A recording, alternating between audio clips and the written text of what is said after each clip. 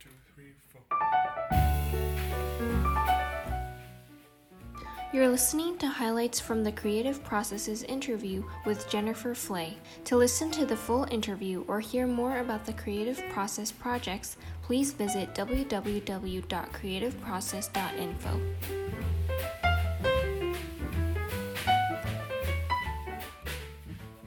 Jennifer Flay, welcome to the Creative Process. Thank you.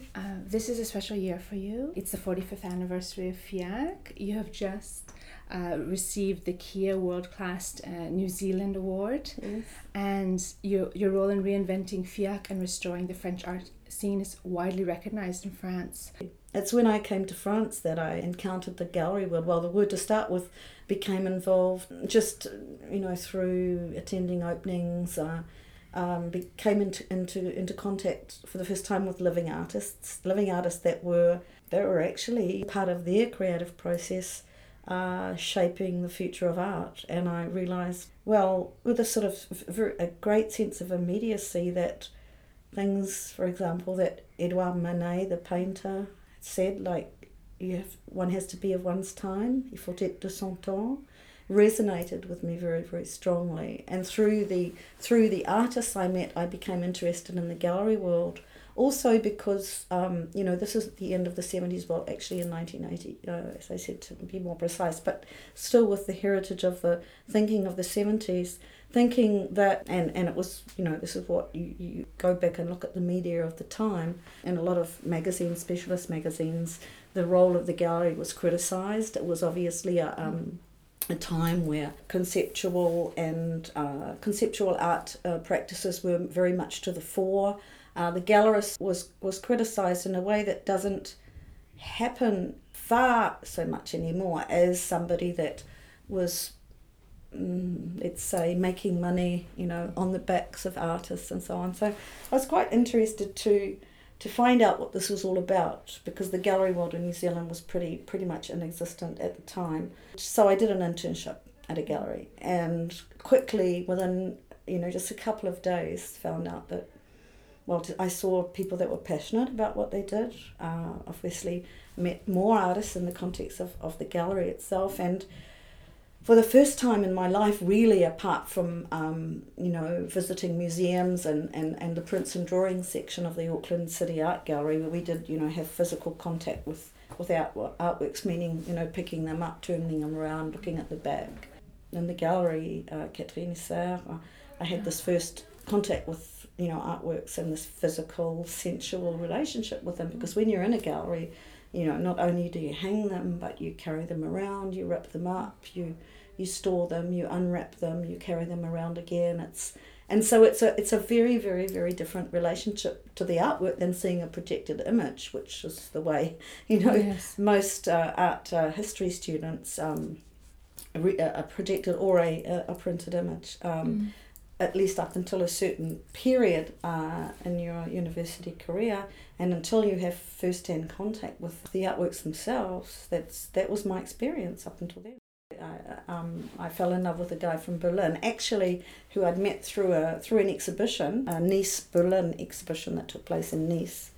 Followed him to Berlin and kind of fell into the beginning of the Neuen Wilden, the new Sauvage painters, which was a German emanation or parallel of the Transavantgardia, or what was happening in the States with Julian Schnabel, David Saleh, a return to figuration, yes, which was quite a radical, obviously a radical shift from the 70s.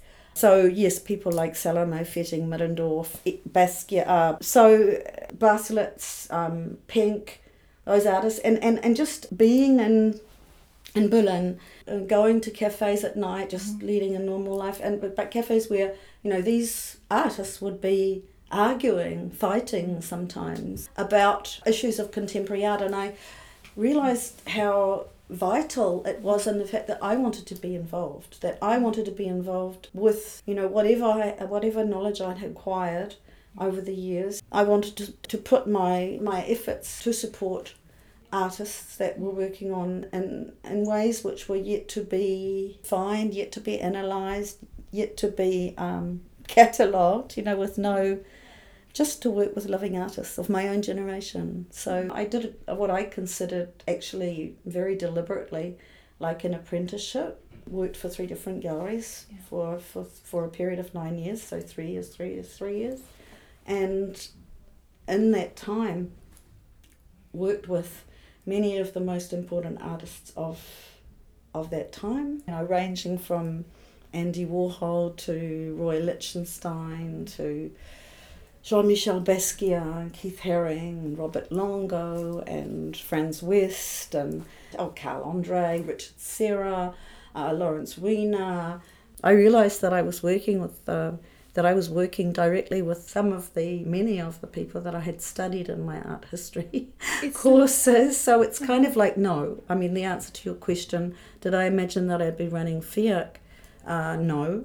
Did I imagine that I'd be working with those artists on a one-to-one basis? No. And, sometimes at that time, but also now, I kind of have to pinch myself, just like, this is real, this is happening. And, today when I think that, this girl from New Zealand, me, is, yes, at the head of FIAC, and that we have venues in the Tuileries Gardens where we work with the Louvre Museum, and the Place Vendôme where we work with the City of Paris, on the Avenue Winston Churchill, which we shut to traffic during the fair upon my request to the Mayor of Paris directly, but also in the Petit Palais, this year on the facade of the Grand Palais with some special artist projects using the techniques of video mapping in the Grand Palais, and this year also on the Place de la Concorde. I think, wow, that's really big. It's pretty major in terms of the scope of the fair, its ambition.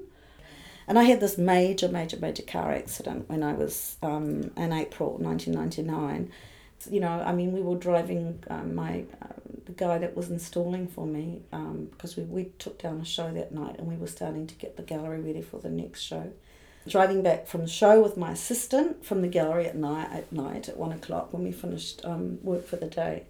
And we had this really, really bad car accident in which I had the near-death experience and broke my neck and was in a coma, and it took me a very, very, very long time to recover.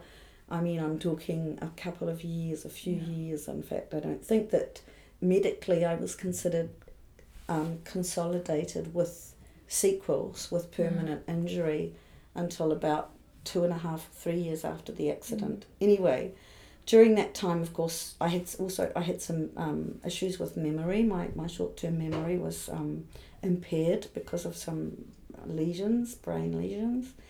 And so it was very difficult to run a business, of course, but the gallery was, so important for me, so important. It was my life. Anyway, one thing led to another, and it became increasingly obvious that given my state of health, I wouldn't be able to continue my business, because you can't run a business when you're on that state. And so I had to close my gallery. And I was devastated because, well, as I said, it was my life. And in my accident, I lost my health permanently.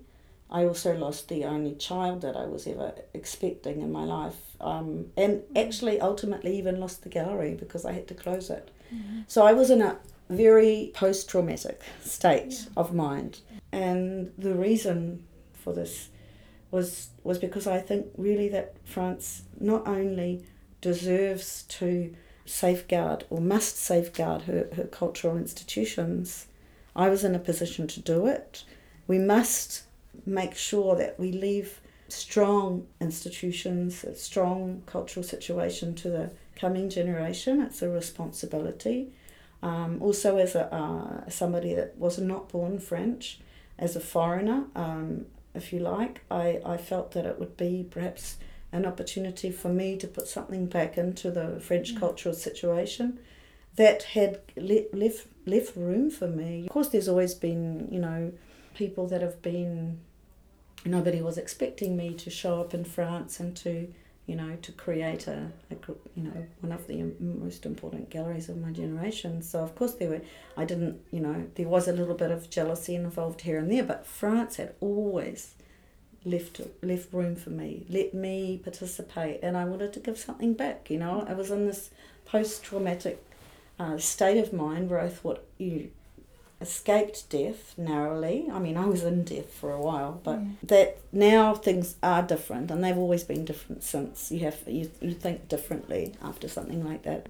When I was at school, I went to a girls' school because that's, at the time that's what was done. But we were told that we could do absolutely anything we wanted, anything whatsoever. We could, if we wanted to be aerodynamic engineers. I mean, there were no barriers, none.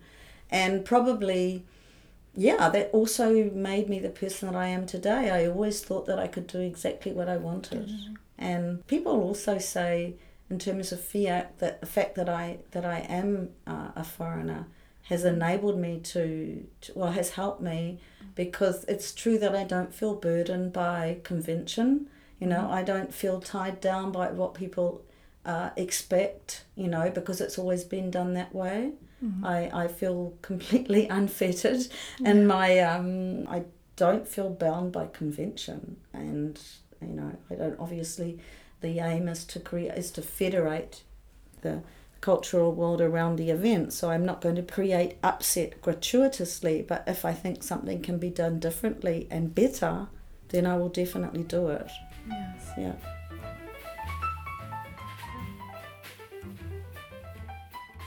Want to get involved with exhibitions or interviews?